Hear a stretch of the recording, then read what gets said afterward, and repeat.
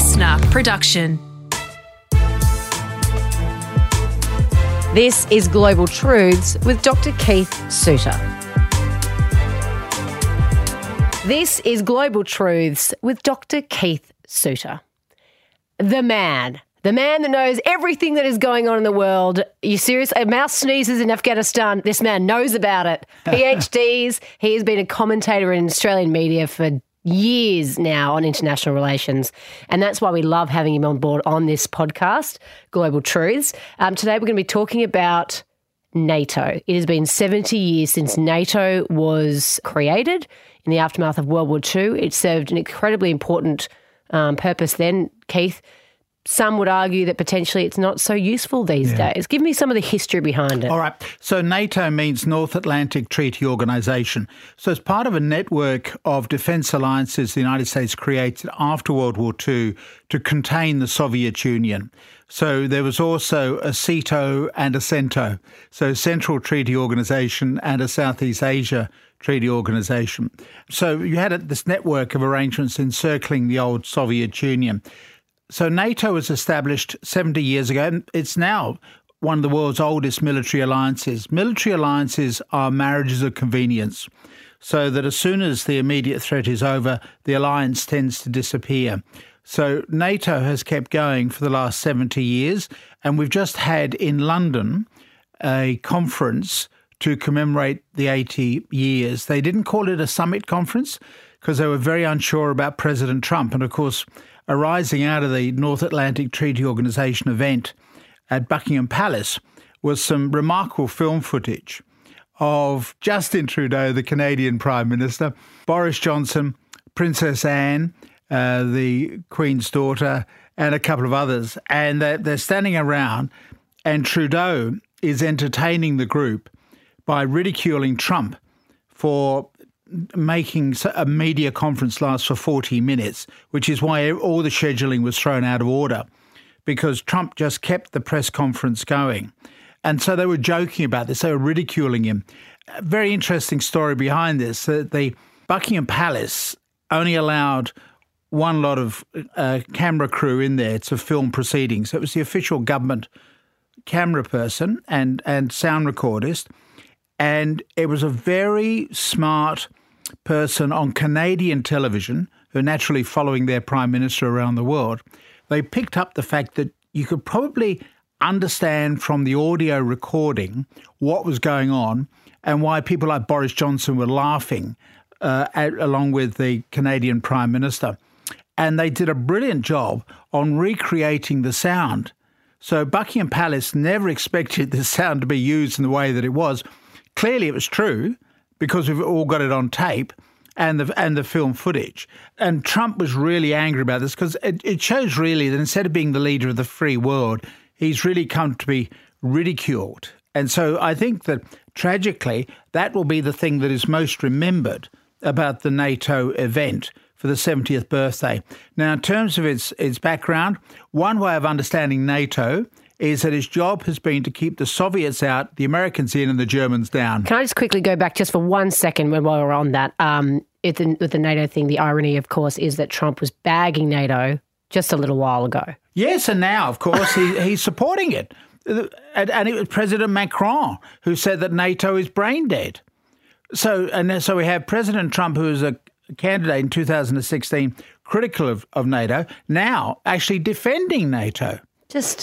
I know. And I know, we're at a loss. We're at a loss. We're at a loss. Back to the history, as you were. So, back to the history. So it's been argued that the original purpose of NATO was to keep the Soviets out, the Americans in, and the Germans down.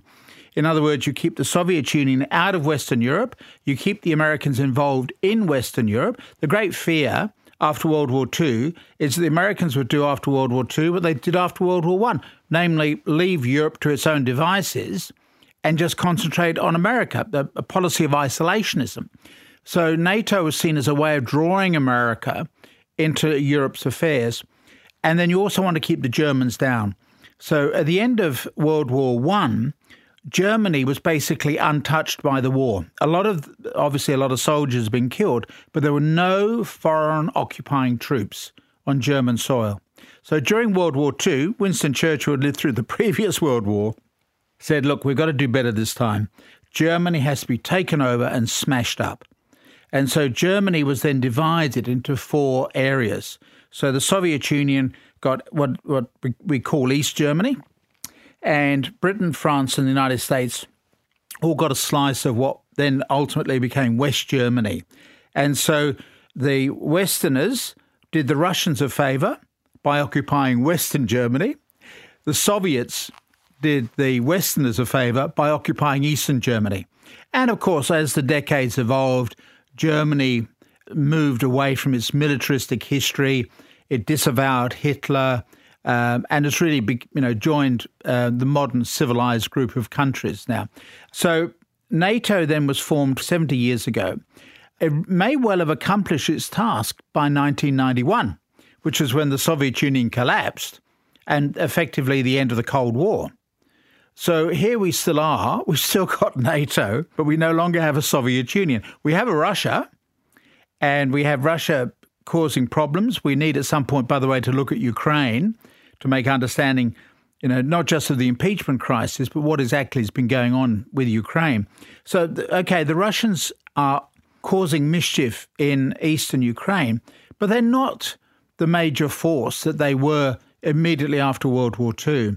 And indeed, we know they were never that big a force anyway. Russia, yeah, because their which economy, would come as a shock to quite a few people, I would think. Yeah, the economy was the size of Canada's. But what you could do in a centrally controlled economy is simply to say to people, you'll only have one brand of toothpaste. That's it. We will put our money into military resources and then later on space exploration. That's how the old Soviet Union was able to convey this impression of being an equal of the United States. It never was an equal, not even an equal of California in terms of economic size, but it was the way that it was able to masquerade as the other superpower. So anyway, everything fell apart in 1991. So the old Soviet Union had then folded up by then. And so there is this challenge, or what are we going to do about NATO? NATO, ironically, was never deployed in military sense in Western Europe. Thankfully, it never had to be used. It's a bit like having an insurance policy which you never actually have to use. The only time that the NATO treaty has been put into operation, it was actually in the year 2001 after the 9/11 terrorist attacks on the United States. So this is assumed to be Osama bin Laden conducting those al-Qaeda attacks on the United States. By the way, I've got to say, the more I learn about 9/11, the less I understand, but that's a separate matter. So at that point, Article 5, which is the key provision in the treaty, gets implemented. And at that point, this is this notion of collective defence. So an attack on one is to be regarded as an attack on all of them. And so you then end up with a lot of NATO countries working with the United States in Afghanistan. So that's been the only time that it's actually been used. So there is this question about, therefore, what are we really going to do with NATO? NATO has been expanding its eastern border. This was in contravention of the deal made by President Bush Sr. with Mikhail Gorbachev. So if you go back to November 1989, the Berlin Wall comes down, and suddenly you can move easily from East Germany into West Germany. But remember, under that World War II peace treaty, which was drawn up after the end of World War II, the British, French and Americans had bases in Western Europe, which they still do, by the way, and the Russians, the Soviets, had their military forces in East Germany. So the question was then, how do you remove those Russian forces from East Germany? They've got every right to be there. After all, the British are still there in theirs. Why not let the Soviets or Russians continue with theirs? And so there was an informal agreement between Mikhail Gorbachev, the Soviet leader, and President Bush Sr.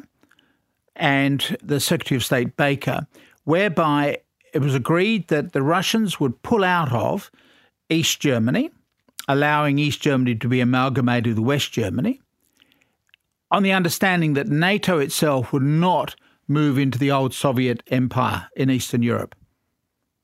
So countries like Czechoslovakia and Poland, etc., which used to be occupied by the Soviet Union, the Soviet Union said if we withdraw from all of those territories, give them full independence, NATO must agree not to get involved in those territories, must not invite them to join NATO.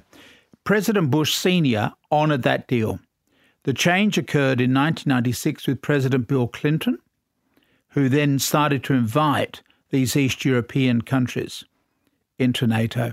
And this is what's added to the Russian paranoia. The Russians are worried about being invaded all the time, and this has just simply fed into that paranoia.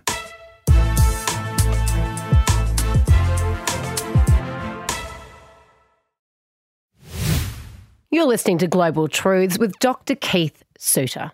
We're talking about NATO because it is the 70th anniversary of the organisation, which was formed after World War II.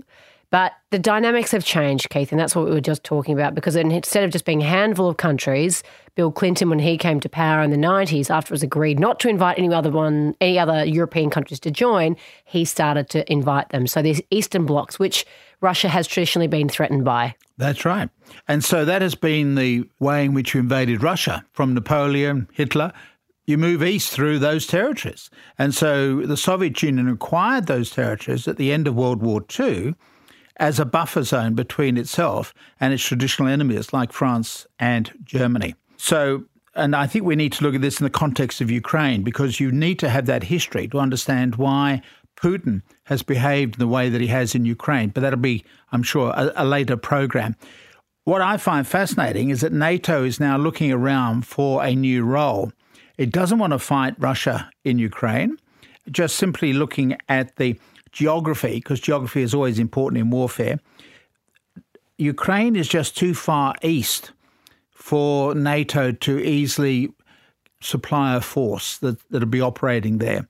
So NATO doesn't really want to get involved in Ukraine and the war between Ukraine, or the tensions between Ukraine and Russia. So no European operations. Afghanistan, we see troops being gradually removed from Afghanistan. Did the Russians ever partake in the American war in Afghanistan? Because there's, again, the irony of that. Exactly. What the Russians did after 9/11, remember they'd been driven out of Afghanistan in 1989, having been fighting there for 10 years. In 2001, when the Americans decided to invade Afghanistan, the Soviets gave them intelligence. So they didn't supply any troops, but they said, look, this is particular information you need to have in terms of how you deploy your troops, etc. So, yes, the Russians were helpful to the Americans because the Russians were the ones who were concerned about the rise of militant Islam, well ahead of the United States. The Americans were very slow to learn or to acknowledge there was a problem with militant Islam. Indeed, they were supporting militant Islam in the case of Afghanistan with the hope of being able to stir up Islam within the southern Islamic republics of the old Soviet Union. They wanted to get the Soviet Union to invade Afghanistan and then trap it in a Vietnam War, which, of course, is what happened for 10 years. In the year 2001, we then get the United States replacing Russia as the occupying force in Afghanistan. President Trump is doing his best to withdraw from Afghanistan. He would love to do it by November of next year. That's another issue that we need to look at, what has gone wrong with Afghanistan. It's now America's longest running war. The Russians would have said to the Americans, don't get involved there, you're not going to win. And, of course, the Russians would have been correct. So that's Afghanistan. So you've got NATO troops involved there. I might just say there are 300 Australian troops as part of the NATO contingent. So if you remember your geography, you've got the North Atlantic Treaty Organisation, and we're in the South Pacific, diagonally opposite. But for some reason, we get suckered into these things, okay? Exactly, we do. So we have 300 troops working with our NATO allies. We're an associate member of NATO. Clearly, we're nowhere near the North Atlantic, but that's Australia's involvement. So what NATO is looking at now, and as a result of this event that's just taken place in England, is that NATO is going to look at what should be its future configurations. No one is suggesting that NATO should be wound up. And instead, what they're looking at are the new challenges. So three that are very obvious. One is the whole issue of Islamic terrorism, in which so many of those countries are already involved in Afghanistan or wherever. It's interesting, by the way, we don't get much coverage of it, but the French are heavily involved in fighting Islamic terrorists in Africa. Major activities going on in Africa. We talk about the group like Boko Haram, but there are other groups that are not only in the old British territory, like Nigeria, but they're scattered throughout the old French African empire as well. So one is terrorism. That is a continuing issue. A second one, of course, is the rise of China. What are you going to do about China? That is always the haunting question. And are we on a collision course with China? So that's the second challenge.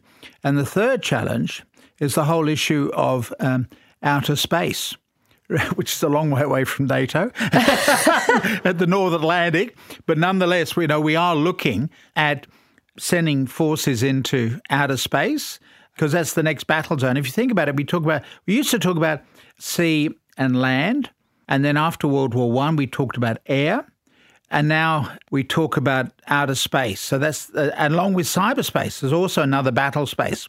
In other words, that the Chinese could destroy the United States without firing a shot. They would simply hack into all the important computer systems in the United States, turn off the water supply, flood other areas by opening the water area, closing down traffic lights, switching air traffic control, air conditioning systems in buildings. So that's going to be another front for warfare. So you've got sea, land and air, and then we have outer space, and now we also have cyberspace. So these are the new challenges, not so much from the old Soviet Union, but possibly from China. But there's also plenty of scope, of course, for mischief makers such as Iran or North Korea to cause problems, particularly in cyberspace. If they could just get their, together. Exactly. But do we need to worry about, actually, it's an interesting point you make about China, because that is a topic we're going to discuss in the coming weeks as well. Absolutely. And whether not necessarily we just need them, Keith, but whether the world needs them. And, it fascinates me as well, just on that topic, that America and China have this very tempestuous relationship with Trump at the helm, and whether he realises the importance of China or just doesn't care or just feels like it doesn't apply to him. I don't understand. We're going to discuss that, right? Yep, absolutely. Excellent. Global Truths was presented by Dr. Keith Suter and me, Kate Mack. Produced by Matt Dwyer. Audio production by Darcy Thompson. Listener.